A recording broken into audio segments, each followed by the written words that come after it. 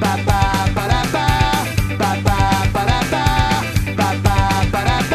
Chipper made this, the Chipper made this. Wow, what a difference. The Talkbuster Podcast. Hi, I'm Chris Chipman.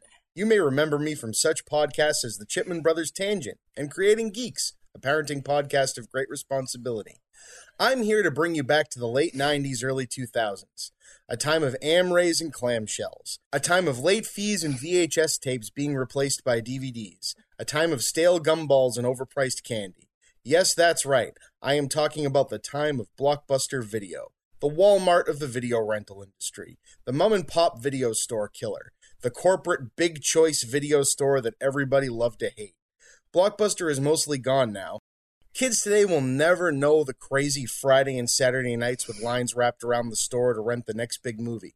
No more will regulars who are in the know arrive at 10 a.m. on Tuesdays to snatch up the new rentals that week before the weekend rush.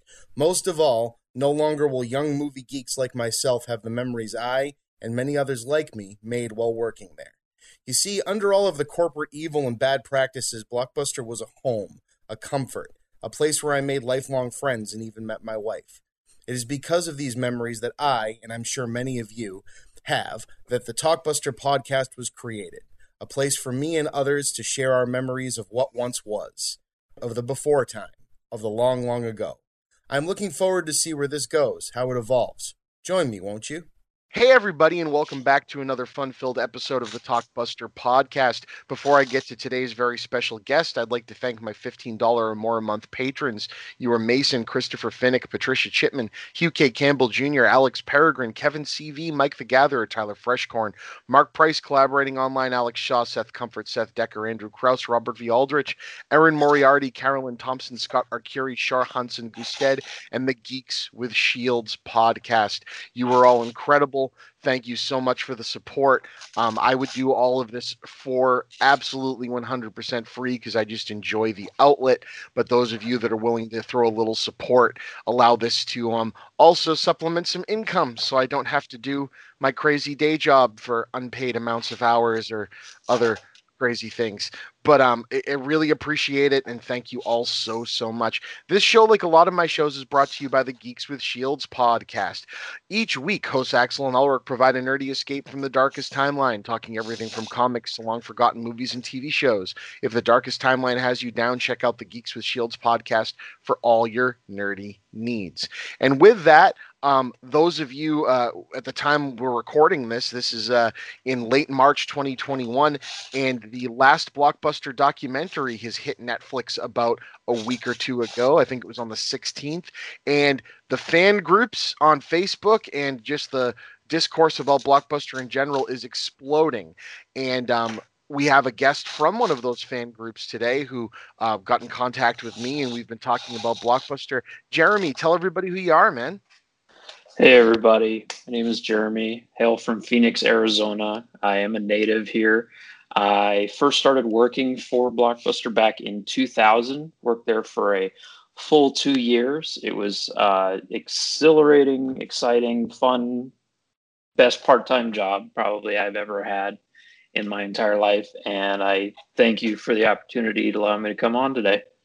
No, I really appreciate that. And, you know, it's funny for a company that at the time it existed, and still, even with a lot of people now, the outward view of it was so cynical. Mm-hmm. And again, yeah, corporate entity, you know, big bad money people. Oh, they made mistakes, and oh, Netflix, and all this and all that, and the discourse goes crazy. But everybody I've ever had on this show, it's always best part-time job I ever had, best retail job I ever had. I still tell people this. I use it on resumes still to this day, and they go, why would you put, you know, your high school, college job on a resume? It's like, because I was a store manager, you know, like where else would I have learned to be patient with human beings? You know, that's really, really important. And this job gave you people at their best and people at their worst, and people would think it's silly to think that because it's about movies, but the job and the product were so much less complicated than like a grocery store or a food place. So it became much more personal. You know, it was about taste. Absolutely. It was about and it was just a very different place to be, and there's nothing like it. There's nothing like it anymore, I don't think. Maybe a comic shop if they still exist, in your area, right? Yeah, and it seemed like all of the associates had their own sort of lingo. Like if you were doing a balance transfer from one store to another, you could be like, "Hey, it's Jeremy from 04107. Can you just check on this person's account here for me?" And we didn't even speak to like where we were. It's just like, this is the 5-digit code store we're at. Yes, and everybody was aware. Yeah. Like, and then you get the regulars that you talk to a lot, and then you'll get the one, well, this is from 25964, and you'll be like, wait a minute. That's not Massachusetts. No, this is Woonsocket, Rhode Island. You'll be like, wait, what? Or, okay. And now I have friends in Woonsocket, right, who have their own strange version of the East Coast Boston accent. Right. You already coded your brain. So as you're going through the Dropbox, you're like, oh, R star, oh, 59th and Bell. Oh, that goes to 67th. Boom, boom. Hollywood Video, not ours. Oh, yeah. Everything. It just it stuck out like a sore thumb, and it was usually just one separate number. Like we had 25032, 25038, 25035, and you just like it like your brain like highlighted it. It was just like boom. It's like, nope, that ain't right. It's coded in there. Yeah, I can remember. So the store that I trained at, I think it was 05252.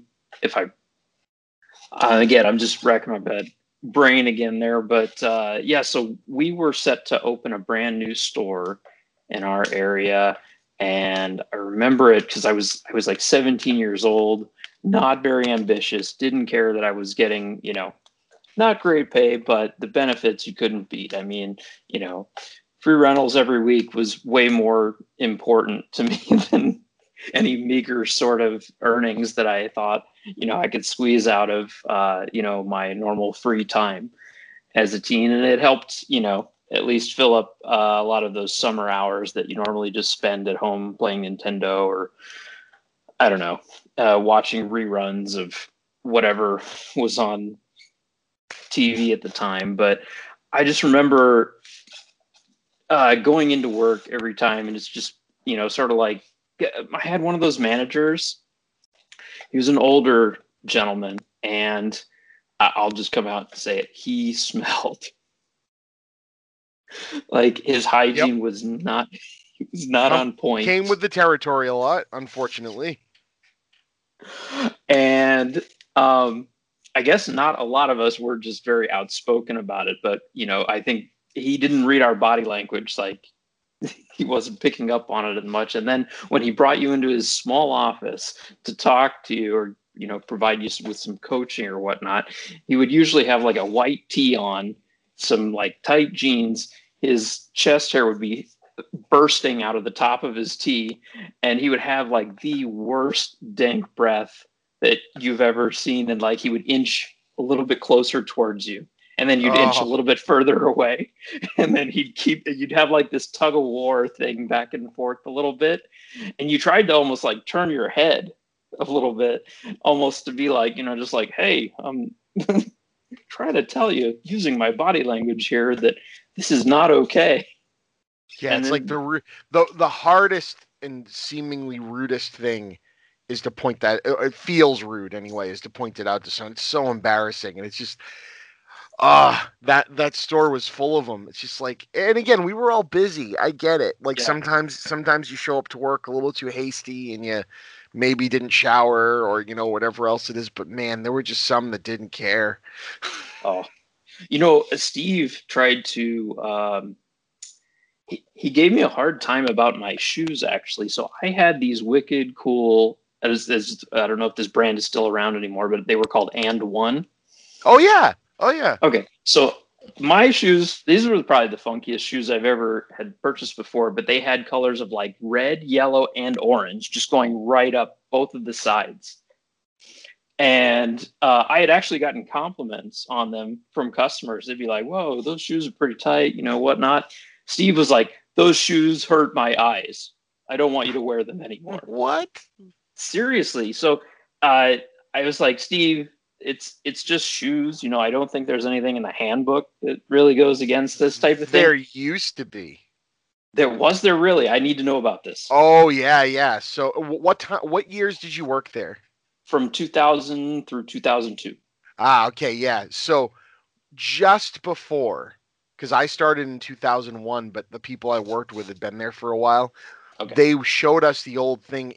The handbook said it had to be the company provided polo shirt. There were things in there about hair lengths and tattoos and yada yada yada and this, that, and the other thing. And they had to be straight, non-pleated, non-wide khakis without cargo pockets, and they had to be shined dress shoes.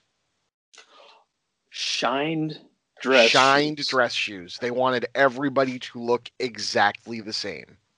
Okay. Well, I guess he must have only cared about the shoes because half of our staff wore shorts in the summer. Yeah. Oh, yeah. The shorts in the summer thing was something like you'd get an old district leader that forgot that they had changed the policy. Okay. And they would come in and like rip us a new one, and we're like, it says right here that between this month and this month, shorts are okay. Like, I don't know about anyone else, but for me, wearing like shine dress shoes with shorts just seems extremely awkward. Right? Or just with a polo shirt and khakis. Like it's we're not, I don't know, like to me that's like a blazer or like a button-up shirt, or at least like I can see that like a movie theater, you know, with like wanting the old-fashioned look of the belt, you know, the concierge that takes, I can see, but like this is a Blockbuster, like we're on our feet, we're moving, we gotta wear something comfortable, man. No, yeah, I completely understand. I mean, and we're just, you know, movie video game type of experts. You know, we're not you know, trying to sell these people a portfolio of some sort. Right, like here I'm on commission. Can I tell you about our upgraded automobile package? Like, well, what? Right? Yeah, no, it was like, hey, you want to see this DirecTV demonstration? Oh God, I hated that. I was just talking to someone the other day. It's like, and people now, you tell them that and they go, well, yeah, that makes sense. Weren't they owned by a dish company? I'm like, yeah, Dish Network. 11 years later, right? Like the DirecTV thing didn't make any sense. Go home, buy this so you don't have to come here and rent movies anymore. Yep. Doesn't seem like a good business model. I don't know. This is true. Yeah, I had some, oh man, there's some weird things that happened throughout my time here.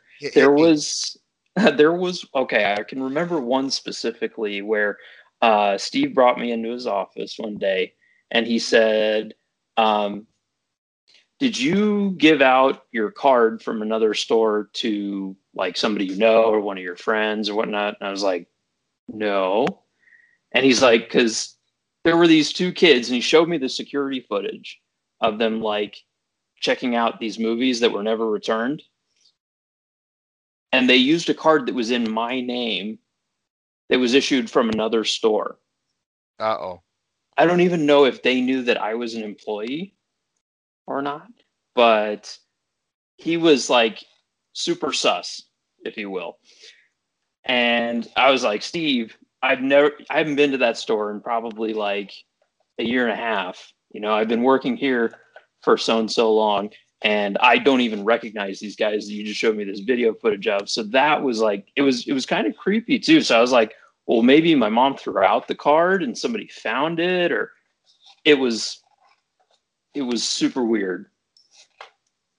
I thought I was in trouble. No, right. And that was the thing, right? They were always so like so careful and protective of, I mean, what were they really protecting at that point? Like, okay, shouldn't they be concerned for like you? Like, what if your credit card is on that account? But no, they're like worried about, we lost 2 pieces of product. It's like, this made shrinkage. What's the deal? Oh, and then this gets me into another amazing point. Do you know the corporate retail textbook definition of shrink? I think you mentioned it on your last episode. Employee theft, and it's like, and I get it. It's your fault, you know, for not like keeping a better eye. But what when it's like 1:00 in the afternoon on a Saturday and you don't realize you're going to be busy and you only scheduled one employee. What are you going to do then? But, it's just that idea that, like, you're getting paid to the lowest common denominator to work to standards that don't work. Like, right, you kind of had to make up your own way of running the store. Like, the way the corporate way to run was not conducive to a happy customer-employee relationship. It was the employees that made it their own that made the store great, and the customers that wanted to interact that made it great. But everything they tried to do was the antithesis of that. Oh, yeah. And it was such a bummer because, like, there was an employee at our store who, just not even thinking, had another employee's account up, like he'd just been looking at it, and rented to a couple people on that account that was up on the screen. Nothing happened. The movies got returned, whatever. But the company was on like a sting mission to like catch people doing something. And so they used that as an excuse to get a warrant to search the guy's house. Right. And then they found that, like everybody, he had taken home a couple Field Destroy movies, even though you're not supposed to. But like the old manager would like give them out. So they canned him for stealing product. And it's like, what? Like we fought it and got him back. It's you know what I mean? But it was just like one of those things. It's like, are you paying attention? Yeah. Like, it did seem a little wonky sometimes. I mean, we had one guy that I worked with that I only heard about this after the fact, but he witnessed a customer that like grabbed a product, ran through the detector into the parking lot, and he ran after the dude and like tried to tackle him and get the product back, like he was, trying to be heroic or something like that. I'm just thinking to myself, this is not even your product. I mean, I get that you're, you think that you have some sort of prideful duty or something wearing our Blockbuster name tag and whatnot. But for the most part, I mean, let's leave the authoritative stuff with the authorities while we're at it. And this is the same guy. So this guy thought he would be smart too. I mean, he got, I think, a short suspension after that. But upon his return, so he found out that there were a ton of like different codes that you can enter, like if you're ringing up just regular retail stuff. And he would ask, whoever was on duty, let's say he came in off his shift, and he'd bring up some stuff and he'd ask one of the managers, he'd say, "Hey, Seth, can you enter so-and-so code?" and give him some random alphanumeric thing. And it took like a percentage immediately off. Yep. And then he's like, you can do this, and that there's actually these other codes that just keep taking more and more money off of it. And I'm just thinking to myself, what is going on here? I broke the system, man. I'm going to get this $1.25 Coke and a bag of popcorn for 50 cents less. I did it. You broke the system. Yeah. No, that was actually okay. So one of the things we were allowed to do, I don't know if this applied at all stores, but were you in a franchise or a corporate, by the way? I imagine it was a corporate. Yeah, it was definitely corporate, because Steve had like I doubt he could run like a Subway, much less a Blockbuster. But did you warm the meat in the water bath today? No, but for reals. Oh shoot, what was I? Sorry, you were gonna tell. Oh man, sorry about that. Just cut. No. You were talking about. I asked you if you were in corporate or franchise. You were talking about Steve. Yep. Yeah. So it was funny too, because closer to the end of my employment with Blockbuster, we had this like big gathering with regional. It was, everyone who worked at the store and our local managers, and I guess they had a long talk with Steve because he wasn't like super personable. And I guess after he had a long talk with the regional manager, he was like to the rest of the staff in front of regional manager, he's like, "Remember, if you have any problems, whether they be business or personal, you can always come and talk to me. Like, this is super robotic and very uncomfortable and awkward. Jeez. Oh man. It's complete. It's so bonkers. Like the type of people that the stores would attract to work. You just got such a weird mixed group, because you'd get like the people like Steve that were just like probably wanted to be a retail manager, and it didn't really matter what store they were at, but they're proud of it, but a little weird and a little off. And then you get the folks like you and me, which I assume you don't want a part-time job, also like movies. Then you get the people every once in a while that like did not give a crap about the product at all. Mm-hmm. And were just like, and not to say, because you had the ones that were like that and were bad employees, but you get the ones that like, no, this was 100% just a job, and they were still good at it. But you're like, but you talk to them and they like don't like movies, and you're just like, well, how? But like you did a great job, like helping that person. It's like, I just can't. I've never been able to find anything in my life that I can do at that level of efficiency without having some enthusiasm for it. No, and it was very rewarding to be able to help people with something that you felt confident in your ability to provide them with the knowledge that you had, if they had questions or if they needed a recommendation. One of the cool things that I liked, that I don't know if this was available at all stores, but we had a barcode that we could scan to give them free popcorn, if anything, like if they were upset with anything, or, if, they were cheesed off about having to pay late fees, I'll throw in a free popcorn type of thing. And that, and then, if like Pretty Girl came in and is like, oh, I know it's late, I'll be like, oh, I'll FOS it for you. Type of thing. Yep. Oh, guess what? It's not late anymore. Wow. Funny how that happens. And for those who don't know FOS, we run a report. Usually, was it twice a week, or is it every day? I think it was twice a week. Okay. So basically, we ran a report that said, hey, the following movies might be out on the shelf, and go look for them. And if they're there, scan them, because they shouldn't be marked as late. Yep. So, of course, you had the customers that knew that, and they would come in and put their movie back on the shelf, and get, like, months worth of late fees expunged. Right. Or they, brought their movie in at 1:30 before the 2-hour bridge time and dropped it in the box, and we're like, oh, I just dropped it in the box. Wink, wink. And you're just like, well. Yeah, I did like using that to the benefit of the other person going, oh my God, I completely messed up. Like I just dropped it back there, and it's like, don't worry. I think I got you taken care of. Right. Get it in like, I'm not doing anything right now because it's still on time. You were special, right? You could be like, hey, remember how I scanned that video? Remember to take this survey and write my name down and and whatnot.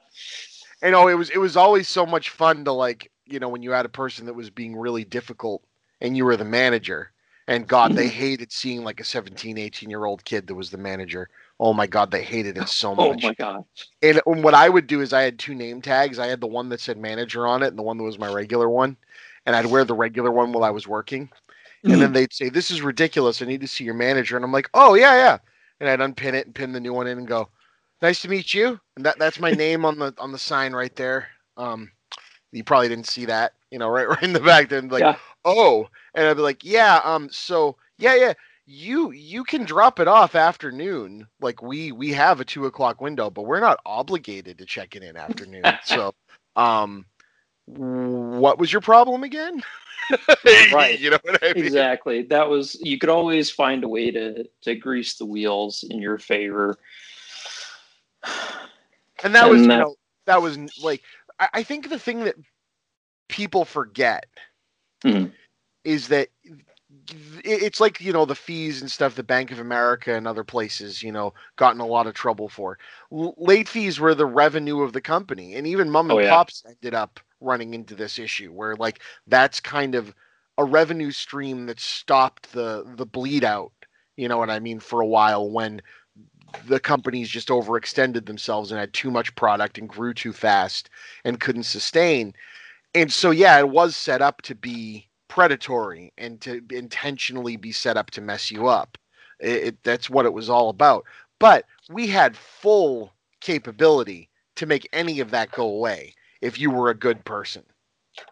Right. No, and that's absolutely. The thing I think people forget is they immediately went to the most vile, brutal, nasty reaction when you'd say, hey, you got a late fee of $8.50 for a movie, and they would just go to 11 and didn't realize like the next thing was going to be out of my mouth, probably like, well, what went down there? Was there a problem?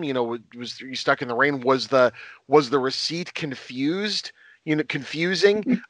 Oh, I see you rented a week rental with it and you got a 2-day with it and you drop them both off at the same time. You know what? I don't see that many other late fees that have been taken off on your account. Let me take care of that for you. That's literally always going to be my next statement. And they always went to verbal assault. Oh, man. Yeah. Over $4. Yeah, it was always about, just like, or they completely deny it. That's the other thing. Is like, oh no, it definitely wasn't late. Like, there's no chance. I dropped it on that very same day. Same old story type of thing. And you can always tell them it's like, oh, okay, that day, okay, so it was checked in at at 4:00 in the afternoon. Well, we empty the box at 2:00 again. Mm-hmm. So sorry. Try a different story. You ever seen the movie Role Models? Yeah. It always reminds me of the thing at the beginning where Paul Rudd's wife, the lawyer, is a girlfriend. I can't remember if it was girlfriend or wife. Is with the guy that they said looks like Phil Collins. And okay. He's on trial. She's the lawyer defending him, and he's on trial for stealing a bunch of TVs. And she goes, "Well, we have this video." And it's a security camera footage of him. And she goes, that looks just like you. You sure you don't want to plead guilty? He goes, well, that's not me. And he turns around and goes, look at me, Phil Harmon, stealing TVs. No, that's not me. It's like, wait a minute. Right. And it just always reminds me of that. It's like, it's $4, guy. Like, come up with a sympathetic story and it's probably going to be taken off. Like if you turn around to me and just say, you know what, I was having a rough day that day and I was running late coming home from work and this and that. It's like, you know what? Sweet. You're here to rent another movie. You're standing in front of me about to buy more product. The chances are I'm going to take this off for you. Jesus. Or, it would usually be like, even if they had a couple of fees on there, it could be like, all right, well, how about if I take half of it off? Right, exactly. Try to mitigate it. Yeah. I'll take half of it off and give you a free popcorn. There you go. Always with the free popcorn. Oh, and by the way, you're a rewards member. You get a free favorite title with this. Oh, man. I was the boss at selling rewards. Man, it would be so good. Because initially, right off the back, those packs have an instant free favorite. So it's just be like, hey, you want a free movie? Yeah, and they'd already be up there getting a new release and a favorite. So you'd be like, well, that favorite's going to be free with the rental, and I got this other coupon for you. So this $6.50 rewards package is just paid for, man. That's so we went nuts. I remember those nights where we'd be racing, and we'd be very upfront. There was no way to turn it into, any sort of subtle, we're just in a sales race right now, on a Friday or Saturday night. So it's just like, how many of you people going to get rewards? We're in a race. You know what I mean? We'd build it up and get it going, and they'd get into it. And they'd be like, you know what? Go to this guy. I want him to win. Like, this is funny. Oh man, I remember sales so much, but DirecTV was the worst when it first rolled out. I remember one of my managers who was phoning in one of our sales, and he was literally sitting there on the phone with the customer waiting there for a good 30 to 45 minutes just to get somebody on the line who could, just to have someone go out to their house so that we can give them their card so they can get their free rentals for the year. Yep. It was just it's such a lazy rollout, in my opinion. I mean, great. You're great at setting up, kiosks where we can show them how the remote works. It's one of those things that totally should have just been a set up later thing. I get like it's the help of like you're gonna have the professional, the master is gonna set it up for you, like this Best Buy, TV salesman kind of thing. But it's like that's not what we were. It's like you get the free rentals from us for signing up for it. You already paid for the package, so you're bought in. Mm-hmm. Go. We already did the job. The money, the transaction is there. You know what I mean? Go home and you have to call DirecTV to schedule this like that. And then if they don't do it, who cares? Like you have the movies, right?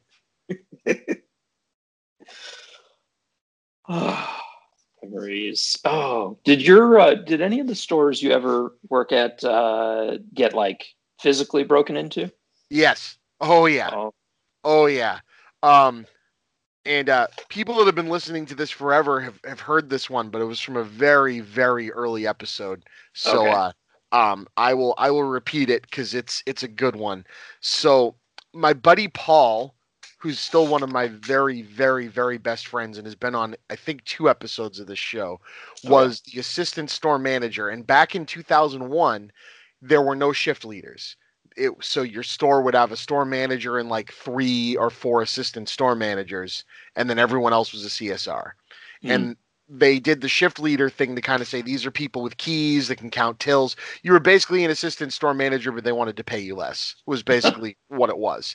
And so that was part of his pain, is he got demoted to a shift leader, and that was really crappy. But at the time, he was the first name on the call list because he was the closest manager to the company, to our Blockbuster. He was a town over, and he gets a call at like 3 a.m. that there was an incident at the store. And I don't know if I had been I had gone out with some people that had been working, because he worked the day shift that day. I had been out with some people that closed. We went out to Denny's and stuff after. So we, all got in one person's car and had a car. So I come back and see fire trucks and police. And Paul shows up. It's like, what's going on? Someone had busted the big picture window down in front of the kids section with a sledgehammer. And then here was the funny thing. Went to a till, and there was a till left in the drawer. We still, to this day, believe it was an inside job of some kind of, I'll just leave this till here. You know what I mean? Because they didn't go anywhere else. They went for that till and then left when they couldn't get it. And it was really weird, right? That never really got solved, but that the till drawer was bent from the crowbar for the rest of the time I worked there. We had that. We had a few times where we found blood trails from people that had slipped trying to cut a DVD case open with a razor. And, we found a bullet. We found bags of pot all the time. I don't know why people have them out. I don't know if it's like in like because, it's weird to think 2001, you could go to jail for freaking 15 years for that crap. And now, there's dispensaries on the side of the road on the same road my Blockbuster was on. So right. It's a weird catch-22, but at the time that was a funny thing to find. Someone was getting ready to have a good night. I wonder what they rented. There was a few other really funny, weird things. You always heard stories about stores getting robbed at gunpoint. Never happened with us. Right. We had people get very angry and threaten to do shit, like threaten to come back, like when we were closing. We had a cigarette light the trash barrel on fire out in front of the building one time. We had a car on fire in the parking lot. Still have no idea how that ever happened. At the Woburn store, we had a DVD or a tape hit the fire extinguisher in the drop box and set it off. The chemical fire extinguisher doused the whole store in in post buildings falling down soot. It was terrifying in there.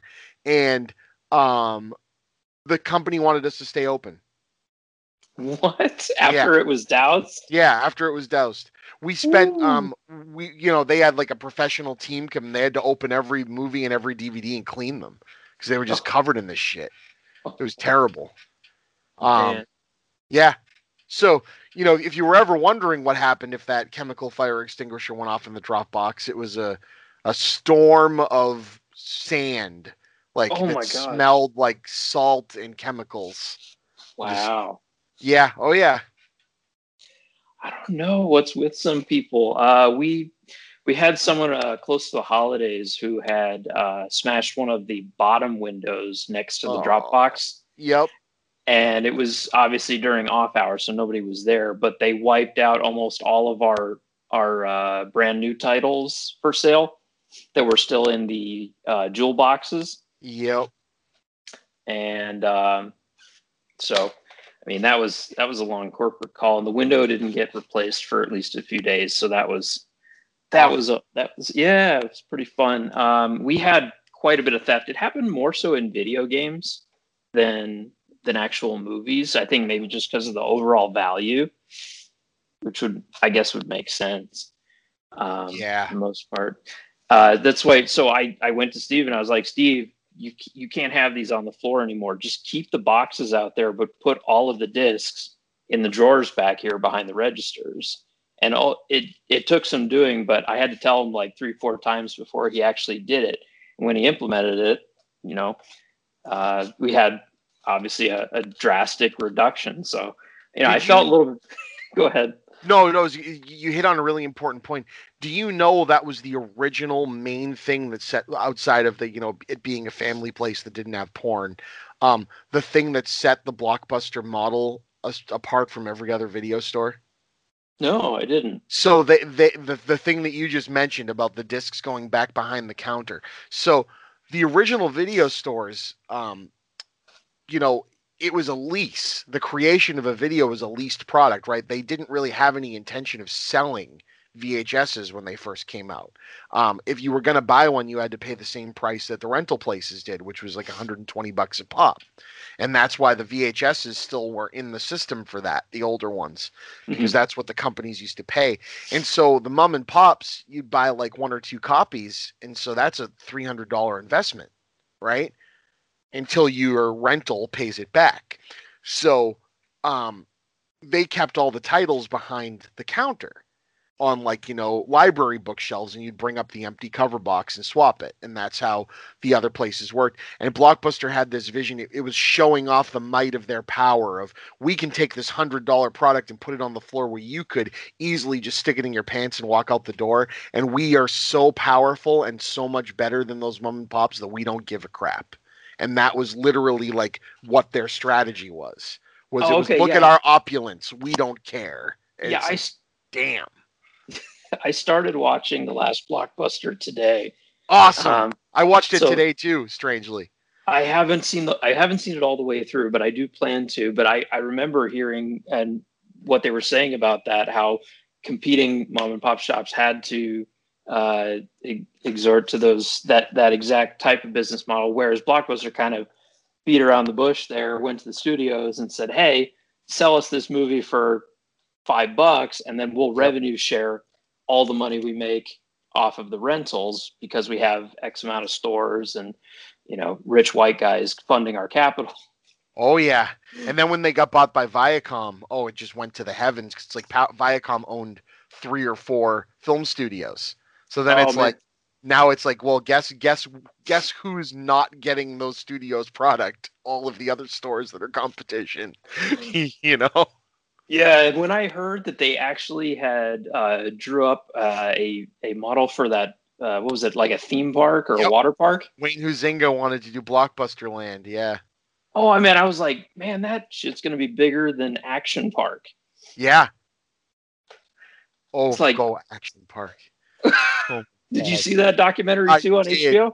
I did. And then did you see, even though it's not great, it's still a lot of fun. Did you see the Johnny Knoxville and the Jackass guys made a movie that they filmed there?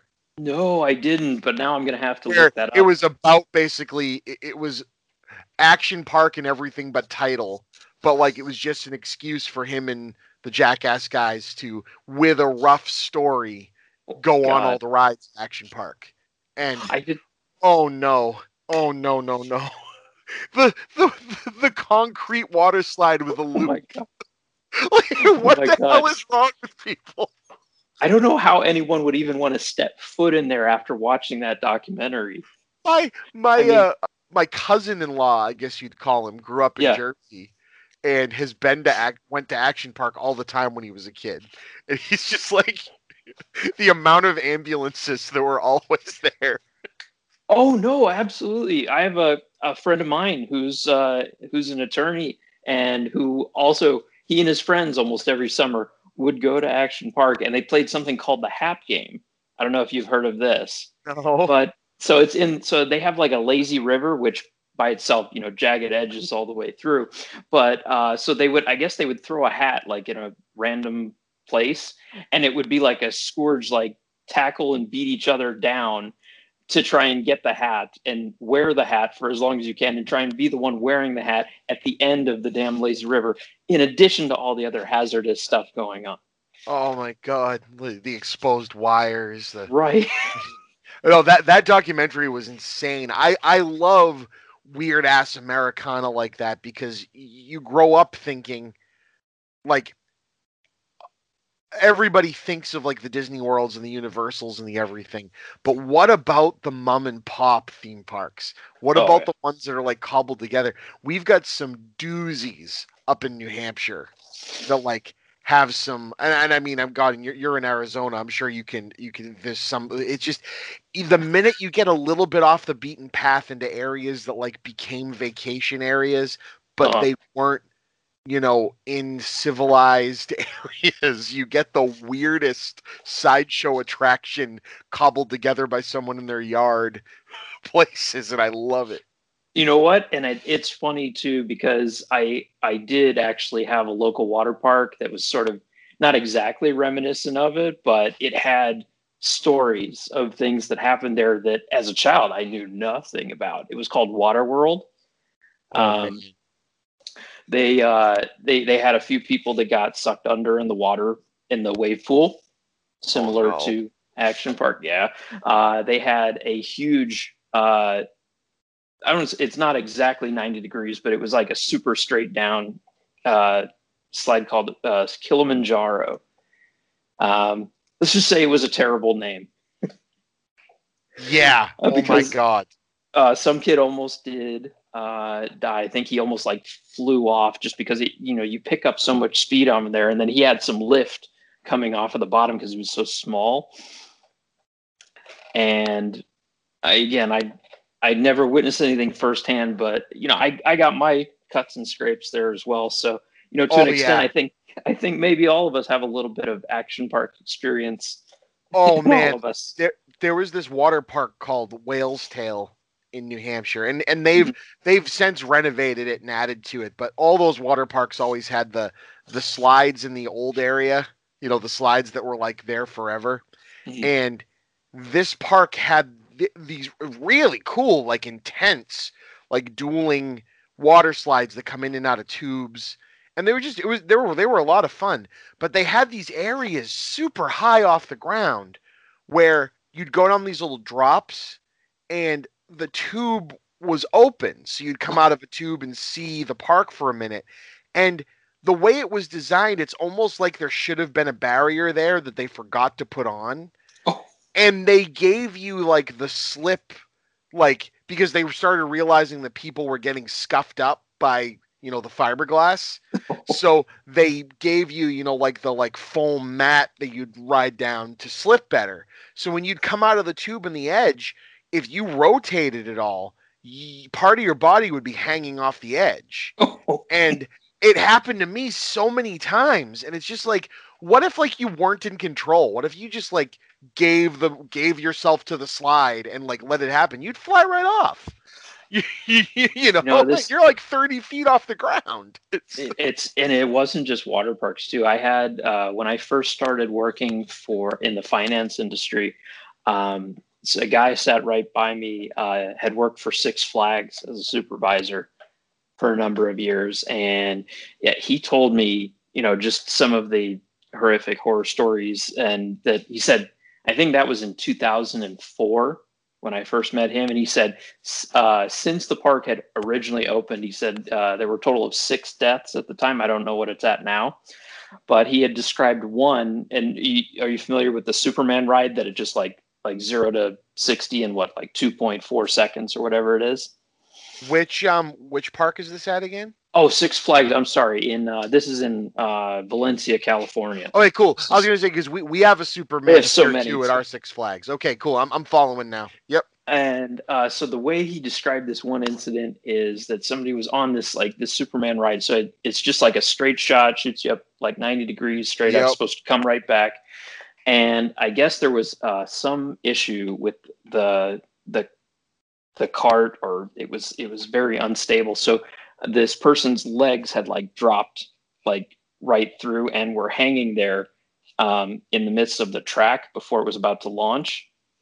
And when it launched, it completely sliced them off from the knees, and it still sent this person in the carriage all the way up the hill and back down.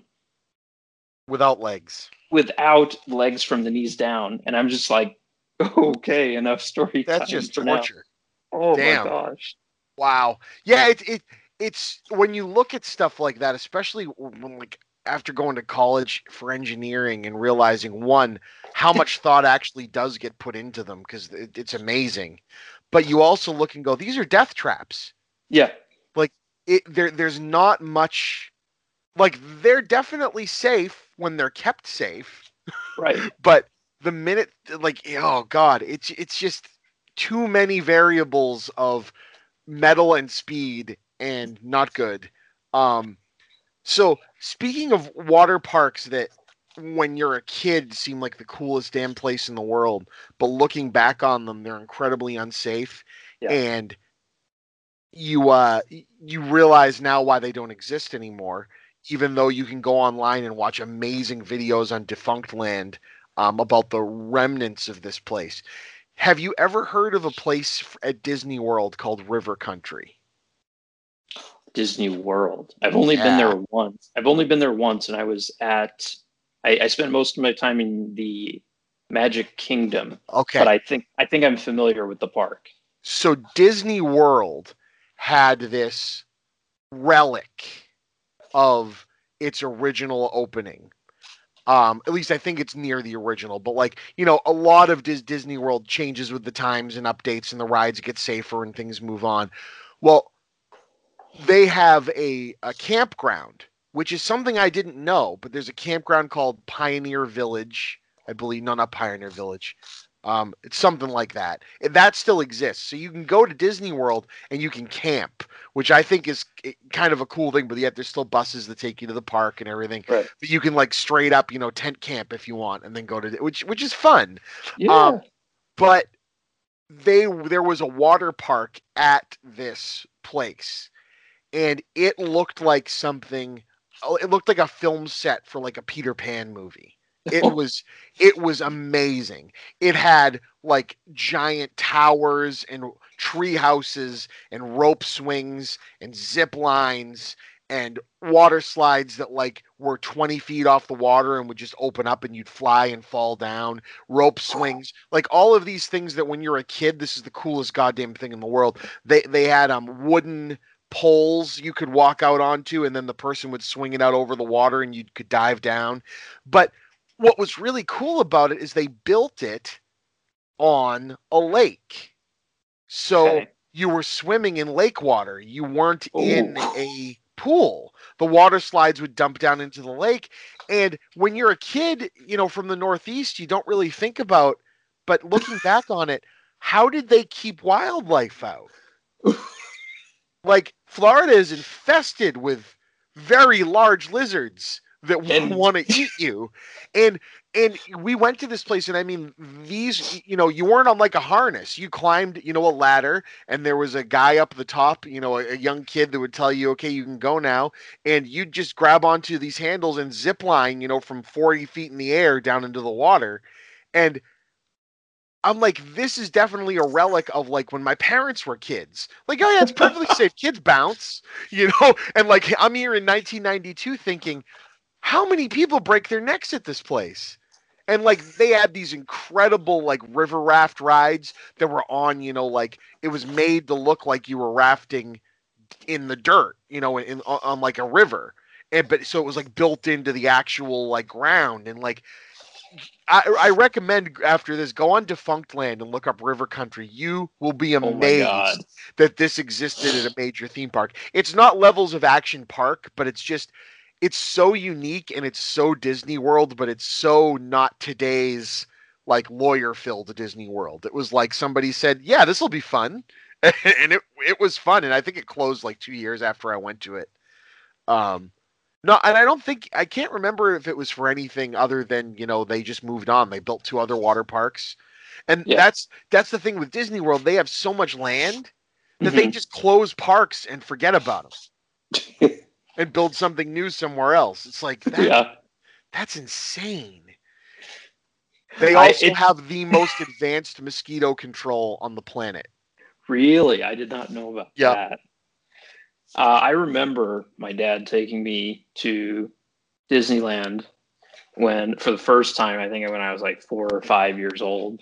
And I wrote a joke about it years ago. So when I was like, me at age 5, and I was telling my dad asked me, he's like, well, what's your favorite ride? And I said, the bus ride to and from the parking lot.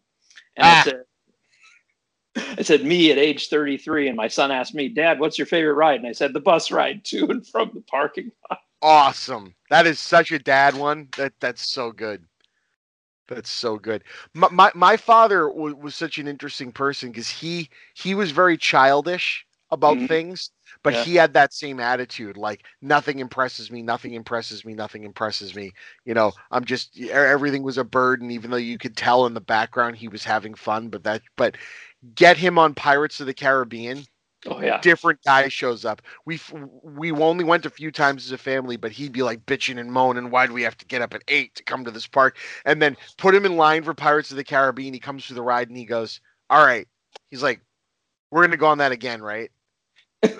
Like, he just became like a little kid. He was just so happy. And then he's right back to complaining again after that. It's so funny how your perspective changes over time, because when I was a kid, the atmosphere, the characters, the food didn't matter to me at all. I just wanted to get on something that would move me more than I could move myself. If I'm being moved by something made of lots of machinery and cranks and whatnot, I'm happy.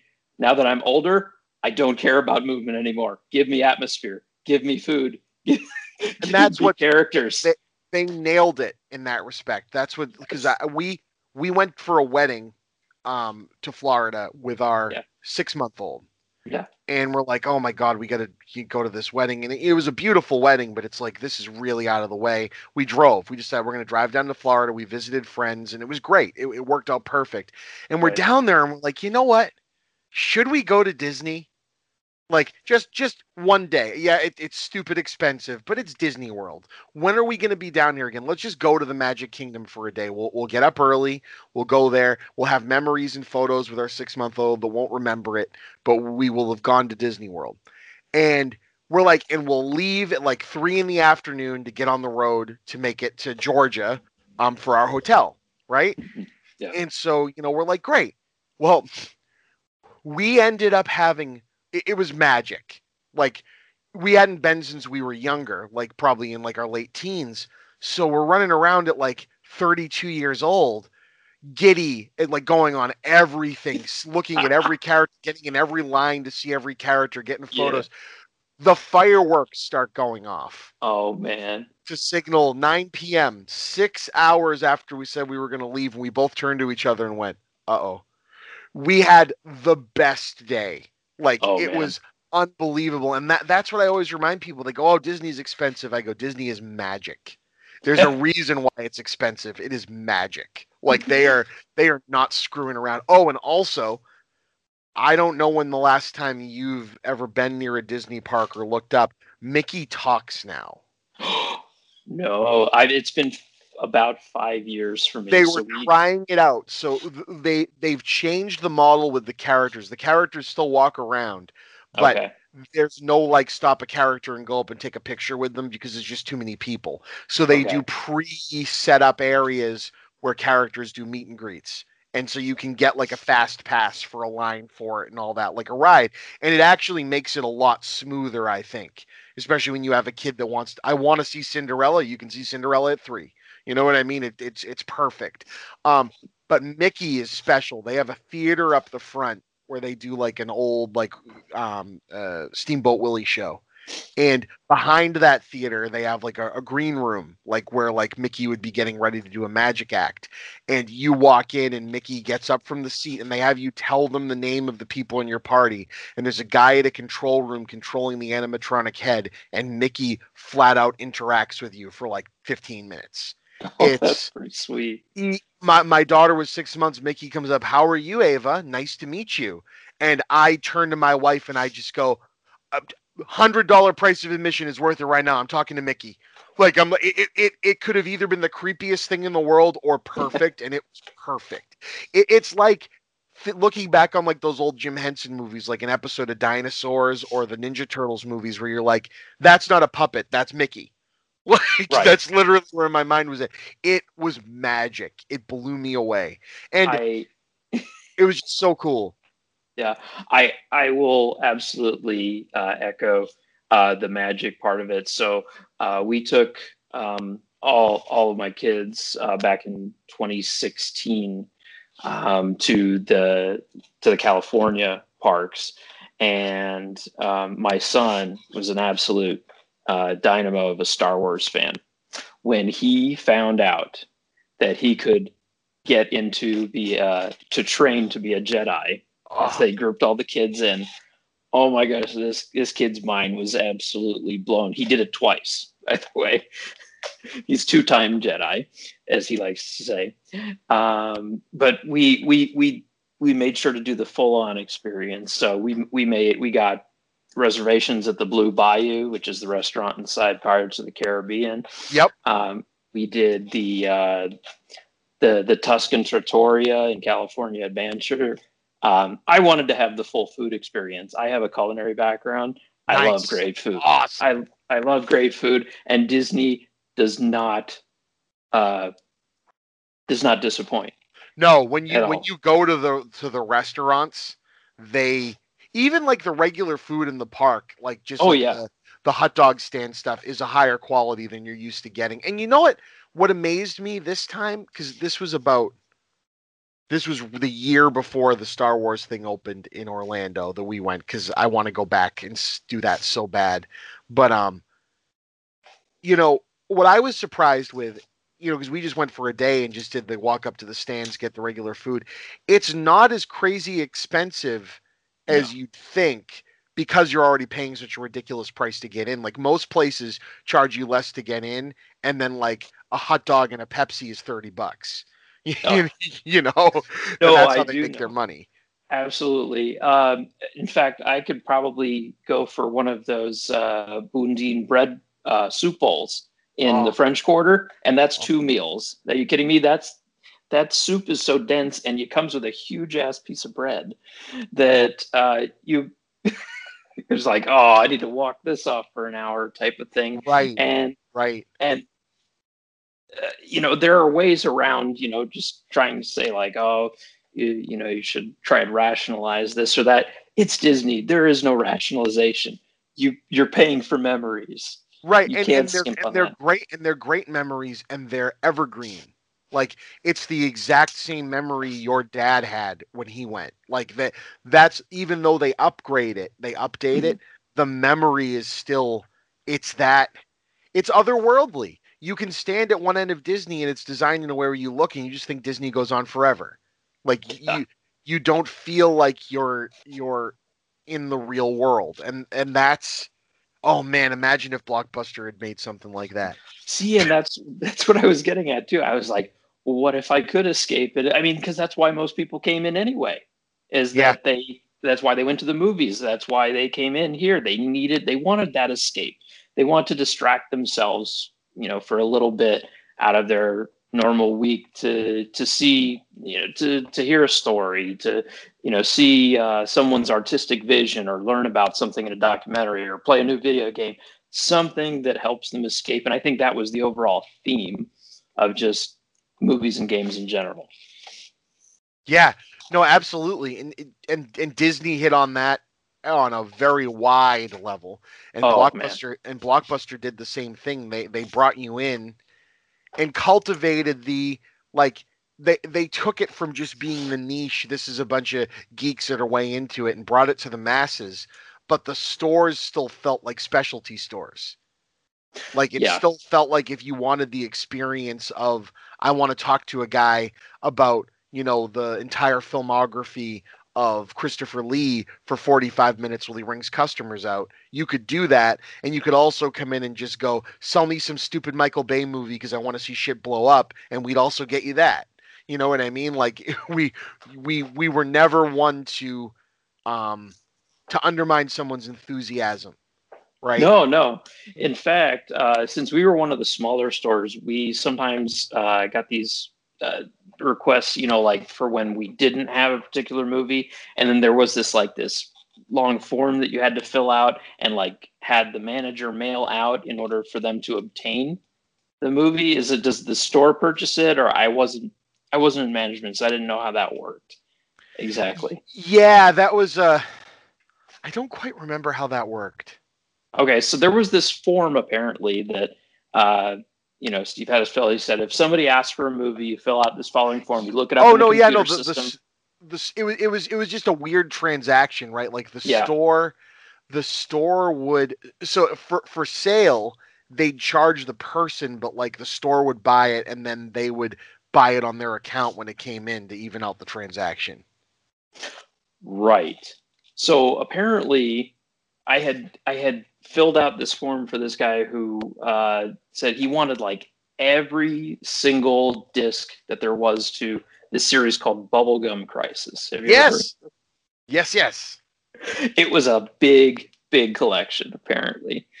And after I had literally probably spent an hour and a half filling out all of these forms and getting all the codes and PCs and everything to get sent out, he's like, oh man, could you do me a favor and order it? I don't have the money on me right now. And I'm just like, oh, really?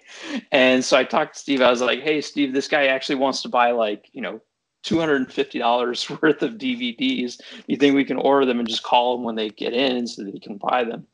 So Steve was a little reluctant at first, but he was okay with it. We got them in, tried to call the guy when they came in. Numbers disconnected. Of course. We had that entire set sitting on that new shelf probably until the store closed, I imagine, because I left in 2002. And that's I had never crazy. You know what was funny about that? The way the Blockbuster inventory system worked is the store, so the company did a bad job, but they still did, they demographicked their stores, because no store is going to be able to have everything, right? So you'd see, you go to an urban area and they're going to have every Fast and the Furious ripoff that's ever been made on the new release wall. And, you go to, the Midwest, and it's going to be, blue collar comedy tours and, the Left Behind movies. They definitely knew a little bit about the area. I worked in a store that was right on the line of between Swampscott and Marblehead. And Marblehead was a highly Jewish community. So you could see the way the movies swayed there. And you're just like, this is a little weird. Well, the way the inventory system worked is if you special ordered enough of weird stuff, you'd start getting them in for rent. Whoa. So we had a lot of customers that liked to special order anime as well, like Bubblegum Crisis and stuff. And so after a while, we started getting in a ton of that for backlog. And it was so you could actually influence your inventory by weird special orders. So my brother was the king of buying weird, strange stuff I kind of want to own this movie. I'll pay $20 to get it here. And then the store would be like, you want 3 more movies like this weird thing that no one wants. And then we could use that to broaden people's horizons a little bit. And I think that was a lot of fun. It's almost like they had the You Might Also Like algorithm from Netflix before they had it. Well, they actually did. Did they? I think it was manually programmed, but the Okay. older movies, they stopped doing it on the new releases after a while. But all the favorite titles, if you look, on the back it would say, if you like this, you'd also like, and it would list 5 movies. And Huh. the idea was you were supposed to only recommend those 5 movies because the algorithm, when that was printed, wanted you to only recommend those movies. So it was, this is what company is paying us the most money this month. That's so cool. So after I had gone, well, actually, after I had married my wife, so she had 2 kids before I met her, Mm-hmm. and her oldest actually got a job at a Blockbuster before all the stores really started closing. And one cool thing that they did is they had the associates pull their favorite movies and they put them up in front of the registers. It'd be like, this is Gino's favorites, and this is Omar's favorites, and this is Jesse's favorites. This must have been a franchise. Corporate. Oh yeah, lit us on fire for that. And I thought, this is great. They already have recommendations right there at the register. Somebody could just pick up and go, something that has already been recommended, and the reps aren't having to say a thing at all. It's like, this is genius. I wish I had done this back when I was in the store. Type of thing. Yeah, did you experience that? Oh yeah, no, we used to do it. We would put up our employee favorites near the register at all our stores, and we had a rule in the district that you have it up, and if you're going to get secret shopped or district going to come in, you put it away. If you know. Yeah, and it would come back, and you'd get in trouble every once in a while, but because we'd have employees that were amateur critics, they'd put out film reviews for the new releases, and corporate hated that. It was, but if have you listened to my episode on, or do you know who Alan Payne is? No, but it's going to be on my to-do list. Yeah. So I'm just going to say the reason the franchise discussion goes that way. So you're going to meet Alan Payne in the documentary when you're going to get to a point. He's in it. And okay. Alan Payne is the most successful Blockbuster franchisee ever. He was a franchise owner for 25 years. He had franchises in El Paso, Texas, and he was in charge of the stores in Alaska, which were the last stores in America to close before Bend, Oregon. So there was Alaska, Australia, and Bend, Oregon were the last 3. And so he's in this movie, and he just released a book called Built to Fail, which was his view as a franchisee about what Blockbuster did wrong. But no, it's not in a cynical way. It's just to shed light on the fact that here's all this stuff that they did great. And then us franchisees learned and adapted this way, and corporate didn't want to listen. And here I am talking to you where my store just closed a year and a half ago as of the writing of this book, and corporate stores closed in 2011. So it's like I sustained for another 9 years. And he talked about the employee favorites and the fact that every favorite title was $1. That's what they did. He said his stores had bigger favorite sections than all of the corporate stores. And he said what was funny is the competition learned from this, because a lot of the areas where Hollywood Videos and stuff would open first were in the areas that Blockbuster franchised out to. So Hollywood Videos in places would follow the Blockbuster franchise business model, which focused more on getting a good demographic library section. And what he said is, if a customer came in and said, I really want to rent Breakfast at Tiffany's, and shit, we don't have that. You know what? Come in next Friday and we'll have it. He said, and I would go out of my way. He goes, and we'd drop money to own that movie. And you know what? That person would tell his friends that we literally got in a product just for him. Yep. Like, and it was amazing to hear, and the last Blockbuster documentary will shed light on this, but the book even more, that the writing was on the wall in like the mid to late 90s. Not that Blockbuster was going to fail when it did, but that it was destined to, because the company was obsessed with growing, and not being the best at what they were doing. They took something that worked in 1992 and did it the same way until the day they closed the last store. And they didn't adapt, and they didn't learn, and they thought they were untouchable. Because, of course, they were untouchable. In 1999, that was an billion-dollar business. They weren't going anywhere. No, this is true. I mean, it's like somebody trying to say we're going to build the best damn payphone there ever was. Yeah, you could probably build the best damn payphone there ever was, but someone's going to make something that's better than a payphone. And because a lot of people think it was the Netflix thing, and Netflix was just a symptom. Right. They were part of the world adapting, and the video stores could have been part of that. I am really surprised that Blockbuster didn't initially try to get out ahead as far as their own original content. I mean, even more so. Yeah. Oh, make themselves a studio, like follow like what Amazon and everything have done. That, I mean, I guess their outlook was that all of their ownership were studios, so why do we have to? But you'd think like Paramount would have started going like, or Viacom. You know what? Throw Blockbuster Productions on a couple of these movies. See how it rings. I mean, you're already discussing big movies as blockbusters. Yeah. You could have the blockbuster of Blockbuster Productions. Yeah. It was something that, like you said, the company just didn't see it. They didn't see the brand. And again, the book is so fascinating, and it goes into this, but it talks about how they did not see themselves as a movie rental company.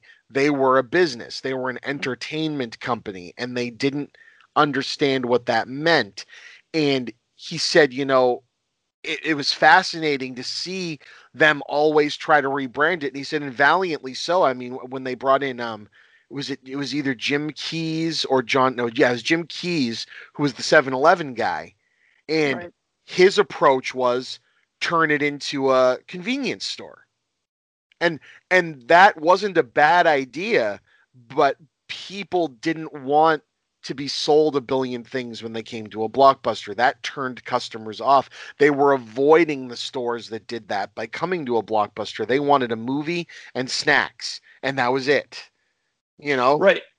And I think a part of the allure too was not knowing what you wanted, kind of being like, I want a movie, but I don't know which movie I want. And I think there's I've talked to people about this before. I think there is not a streaming service that exists that has tried to replicate the experience of a Blockbuster. The streaming services are all set up to be Apple products. They're set up to be, there's an unlimited amount of stuff, but we're going to make it be very focused right now because we want you to look at certain things and not feel overwhelmed. But a Blockbuster, what was fun about it is that it was overwhelming. And you'd go in, shit, they don't have the movie I want. Am I going to ask one of these guys what else I should rent, or am I going to browse? There's no browsing anymore, Nope. And they're not set up to be browsable. Like I was saying, wouldn't it be cool as like a test run if someone made a virtual video store? And I don't mean like just as an idea. See, like test run this. Like get people out there that have Oculuses and everything else, and make like your Netflix or whatever become a video store that you walk in and you go, this is the action section, and you can walk down it and look at the movies that are there and see how quickly people react well to that, because that's a muscle memory thing. That's something we remember. And maybe there's a way to make the Netflix model mirror that. You can go down and here's action and here's adventure. But even Netflix, there's so many dumb like categories. They don't just do drama, horror, children's, new release. They do, psychological thriller, terror, dramatic suspense, suspenseful drama, adult-oriented children's films. You just, like foreign movies with a cartoon twist. It's like, just give me like the 5 categories and let me go through it. Like, I don't need this cultivated. Like, you type the word horror in and you don't get all the horror movies on Netflix. Right. Like, that doesn't make sense to me. That should be a no-brainer. Oh, you could take it a step further, make it interactive, have different avatars walking around like Ready Player One. Seriously, like, and like, I think the biggest and again, I like the idea of you might also like. The you might also like is a good thing, but let the you might also like be a rabbit hole, like a YouTube click rabbit hole that you can go down of. No, I don't want to just click the you might also like and have you play that movie. Let me click on it, let it expand.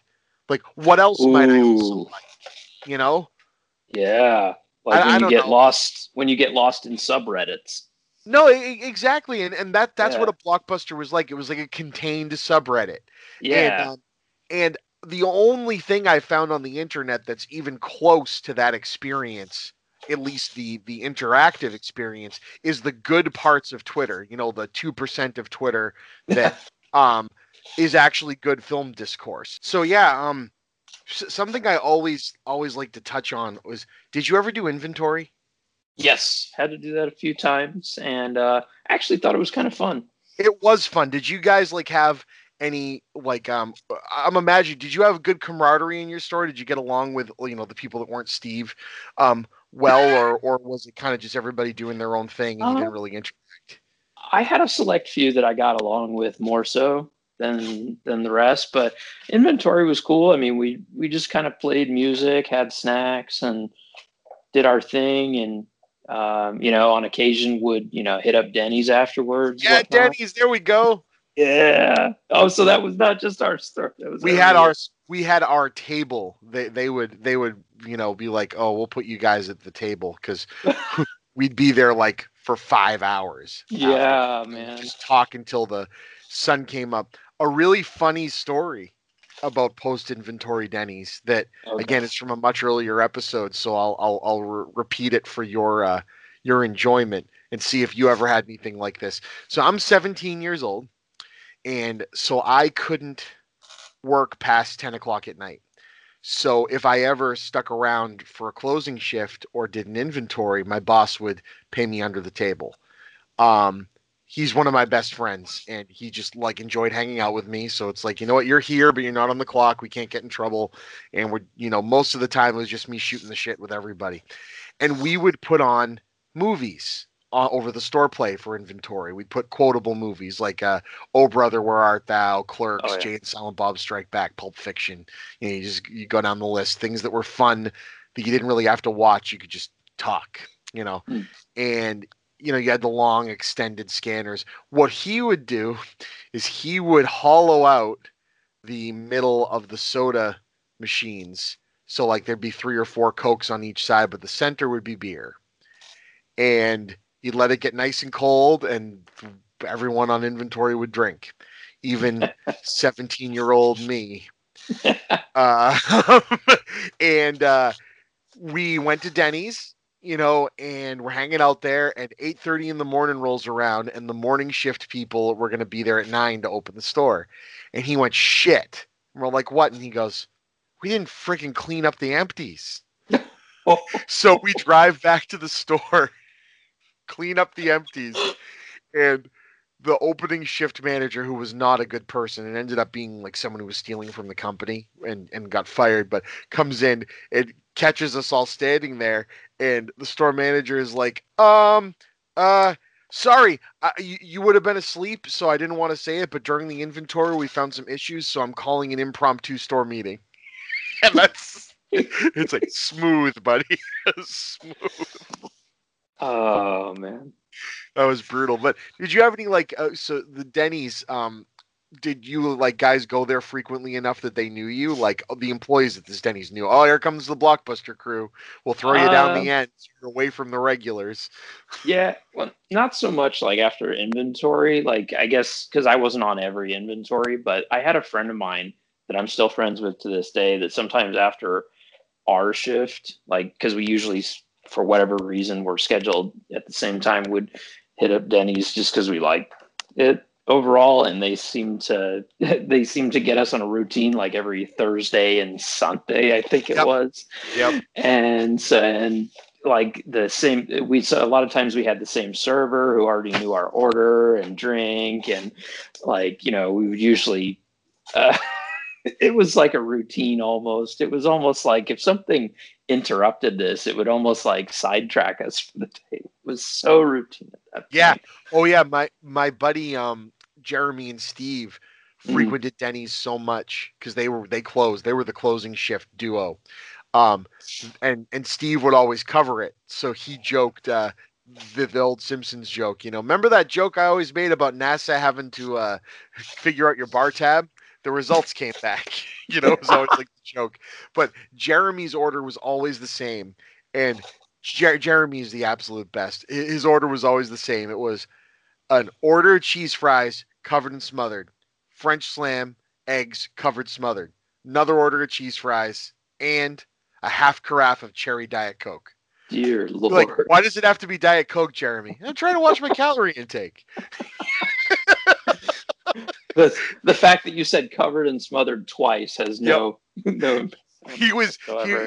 Jeremy is a riot. Jeremy is such a good friend, but it was just always the same order.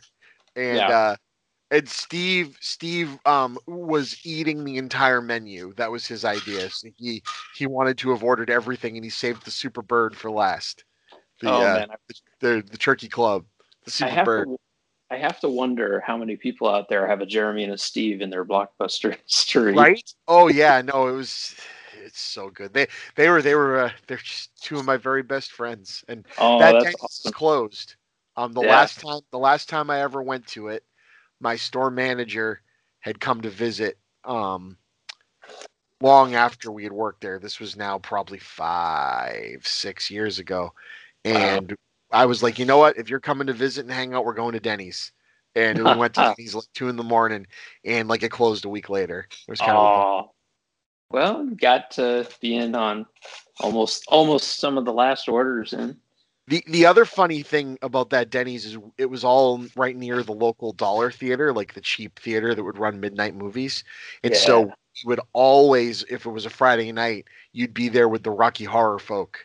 And that was always fun because a lot of the time it was people that worked at our store too. So it's like, this is awesome. Yeah, it's nice to know what you look like in drag. No, exactly. And I mean, with Paul, we already knew. But okay. No, but you're right though. It's like, I didn't realize the weird old manager was a Dr. Frankenfurter fan. Okay, here we go. So since this has been going on for a while and I'm having an absolute blast, number one, I'd like to say I'd love to have you back on anytime because I think we could just go on forever, which is great. Oh, great. Two, I really appreciate. And three, I'd like to give you the microphone to say anything we might have missed, give a shout out, anything you want. The floor is yours, sir. Yeah, absolutely. So, I mean, just leading up to Blockbuster, I was actually quite squeamish. Like, I love movies, but at the thought of actually being on stage scared the hell out of me. All right. Which is interesting enough because my life just evolved so much over time. So when I was in high school, I tried out for a play. I auditioned for a play. I was going for the same part of my friend who invited me. I didn't know what I was doing. I just sort of let it all out there, which was very uncharacteristic of me at the time. I actually beat him out for the part. Oh, wow. Which was just crazy. So that was sort of the start of my interest in it.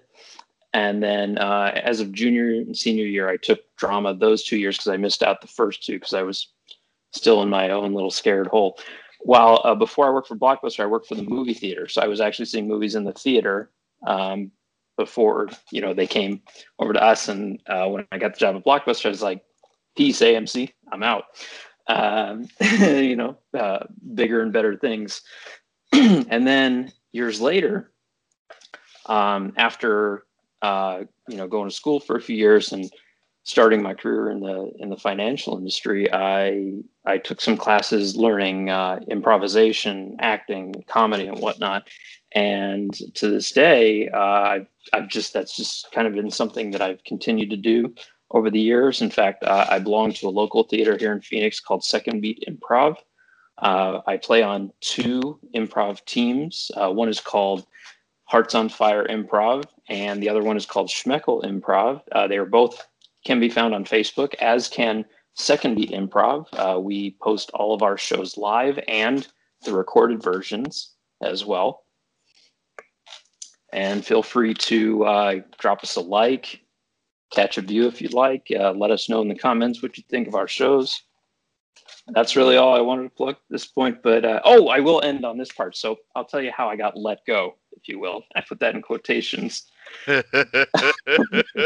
So I thought what I did was justified in this. So right around the time when I was working there, PlayStation 2 was super hot, right? Yep. Okay. So as you know, as well as I do, employees got, was it 20% discount on retail merchandise? Yes. Okay. So we had already had 3 employees at the store before our new manager that replaced Steve came in that had already taken advantage of this discount.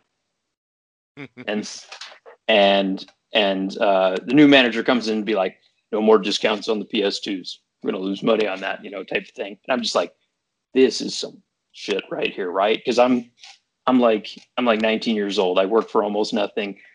That 20% is going to buy me my first game if I have enough money to buy the system, right? Yep. So I take it upon myself to go to our sister store and down the road, and I say, I'm like, hey, I'd like to buy a PS2, but I'm also an employee. We ran out of stock at our store. Is it okay if I buy it here, with my discount? And the dude's like, oh, I'm not sure. And so he called my store and talked to one of the assistant managers there. And I was like, all right, well, maybe they won't say who it is and whatnot. So they gave him my number. I was like, let me just get my PlayStation, get out the door. It came back to the store manager. She pulled me in. She's like, this is the end. And I'm just like, oh, at first I was not wanting to hear it. And I just tried to plead my case over and over. It got to the point where she was just like, you need to leave or I'm calling the police. Wow. And at first I was like, Gary, come on. This is not 3 people here already did this before you even got here. And I was like, I didn't even buy it from this store. So, I don't see what the big deal is. And she ended up dialing them and I was like, all right, I'm out. I won't be back. And I said my piece. So. Wow. That's crappy. Yeah. I thought it would have been okay. Wow. Well, dude, the improv thing, I just had a great big smile on my face the whole time because it resonates with me because I used to have the heart. Like, if you had told me 6 years ago that I was going to have a podcast or several and put myself out here all the time like this, I'd never think it. And since I've started doing this, I've, gotten into karaoke. And now I look back and go, it was a complete missed opportunity. I should have done drama in high school. Like, I would have loved it.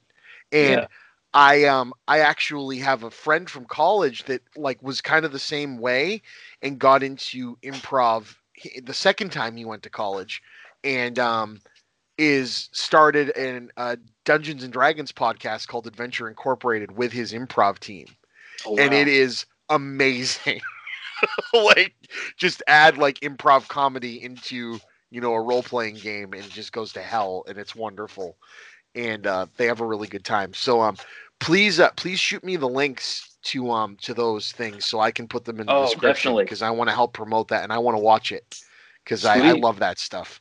Yeah, so we've been doing Zoom shows for the last year because obviously our theater's been closed. Of course. But we do have the videos from when we were in person. So if you're more of the physical comedy type, you can scroll back a little bit further. But the Zoom shows are kind of wonky and wacky too. They're kind of fun to watch also. I like it. I like it all, dude. I really appreciate this. Thank you so much for joining me for this. I really appreciate it. No, it's been a blast, man. Thank you so much. Take care. Of course. Thank you, Jeremy, for coming on. Thank you all for listening. Thank you for making it a Talkbuster night or day or whenever you're listening. And please be kind, rewind, and we'll talk to you all soon. Bye.